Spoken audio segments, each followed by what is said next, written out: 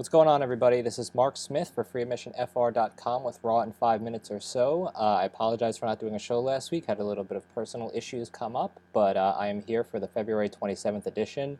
A show that was hyped up mostly about The Rock being back on Raw finally, and we will get to that at the end. Quite an eventful promo, I would say. But we start off with a little bit of a recap from Cena's promo last week, which was quite good. I didn't get to talk about it, obviously. And they basically announced that we're going to start off Raw with a champion versus champion match again with Daniel Bryan and CM Punk. I was excited for that. Punk comes out, but instead of getting Bryan, we get Jericho. Jericho comes out and cuts a promo saying that Punk's good, but Jericho's better. He says he's the last of a dying breed, which is something that a lot of people seem to be saying lately, but someone who toured the world and became a star before going to WWE, and says Punk was just like Jericho, except that he's a wannabe, and just like the fans are wannabes. Punk says that that Jericho's never been the man, and that pisses him off because Punk's the man now. And really great promo. I think that one of the best lines was either the thing about being the man, or he made a comment that Jericho has been away writing books and being a rock star, but Punk was swimming with sharks while Jericho was dancing with the stars. I thought it was great. Really good promo to start off. And we had Daniel Bryan versus CM Punk right after that. Another good match. It was hard to follow because they kept cutting to the announcer's booth, which had Santino, Teddy Long, John Laurinaitis, and Otunga joining it, and they were talking about the feud they're doing between SmackDown and Raw as general manager. But the match was real good.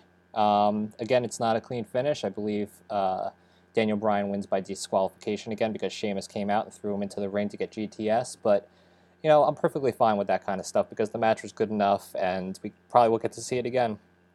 They go through this little weird thing with Laurinaitis and Teddy Long and Otunga and Santino, which it's very convoluted. But in the midst of it, Jericho attacks Punk from behind and puts him in the actual Lion Tamer, high angle Boston Crab. It was great on the steel ramp, and it was a good visual. And at this point, I noticed we were 35 minutes into Raw already, which was dedicated just to Punk, Bryan, and Jericho, really, if you exclude the general manager stuff. They had a video package for Triple H Undertaker, which I thought was real good. It had guys like Austin, Big Show, Punk, and Edge talking about the match from last year, and then they announced that John Cena would face The Miz tonight, once again. Went to commercial. We came back with Kelly versus Nikki Bella. The only thing I'll say about this is that Kelly won with a pretty cool looking roll up, and I actually will get one of the Bellas' names right this time because there was only one of them in the match. After that, they announced that there was going to be Cody Rhodes and Mark Henry against Big Show and Sheamus. I assumed that this would be the last match, really, and it was. They had John Cena come out to face The Miz. Miz cut a promo saying that he's been huge. The media has been huge from the last year, and he doesn't have a spot for WrestleMania. So he's going to fix that now by beating Cena. I thought it was a pretty good match, and actually much better than the one from WrestleMania. Miz got in a lot of good offense, but the finish came, and it was a 5-knuckle shuffle into an attitude adjustment to the STF where Miz tapped. And I thought it was a good enough match. Obviously, Miz is going nowhere, so it was good enough for Cena to go out there and beat somebody like that. They showed The Rock after the match, and he was watching the TV screen, making it seem like he was scouting Cena. And he did the "You Can't See Me" sign and pulled down some sort of a curtain that was just a graphic of black or whatever.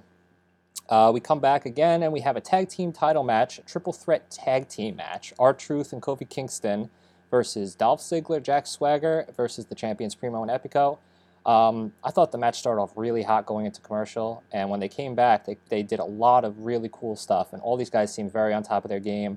I think the highlight of the match was Swagger had Epico in the ankle lock, and Kofi hit the Trouble in Paradise out of basically nowhere. But before he could capitalize, Primo hit a backstabber, and he eventually knocked Kofi out of the ring. And Epico got the pin on Swagger for a great match, really. I thought it was quite good. Of course, since something was that good, Kane had to return, and he leaves everybody laying, and we go to commercial on that. So we get more Monster Kane, which is just wonderful. We'll come back, we have the recap of the Eve, Zack Ryder, and Cena feud, or whatever they're calling it now, the soap opera. I don't know why we need a recap. And to go to that, we have Eve Torres in the ring. The fans chant Hosky at her. I don't know. She talked about how she was living in a man's world or something like that. I don't know why we have to revisit this. It's just pretty awful.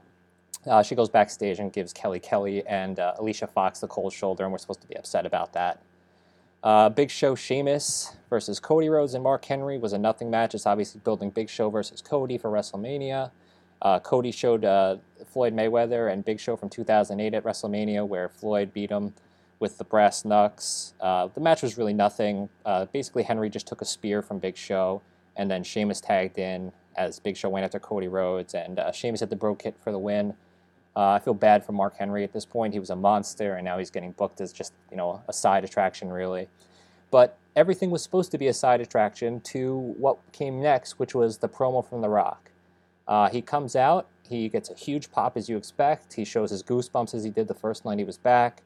The fans chant boot to asses before he can even speak. He addresses the fact that Cena says that he's not there every week. He says he used to be there every week. He used to do it as his job.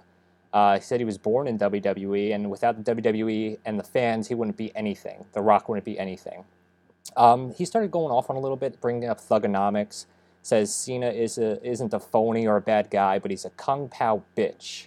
And of course, the fans all chant this. It trends on Twitter. They talk about lady parts, fruity pebbles. He talked about Cena's promo last week. Said that no one had to fight for The Rock or Triple H or Macho Man or Piper. They fought for themselves. And while Cena fights for the guys in the back when he did the promo, The Rock fights for the fans, of course, which got a huge pop. And he said he likes to entertain wherever he is. It was just run-of-the-mill. He was trying to get stuff trending. I thought a few things really stood out.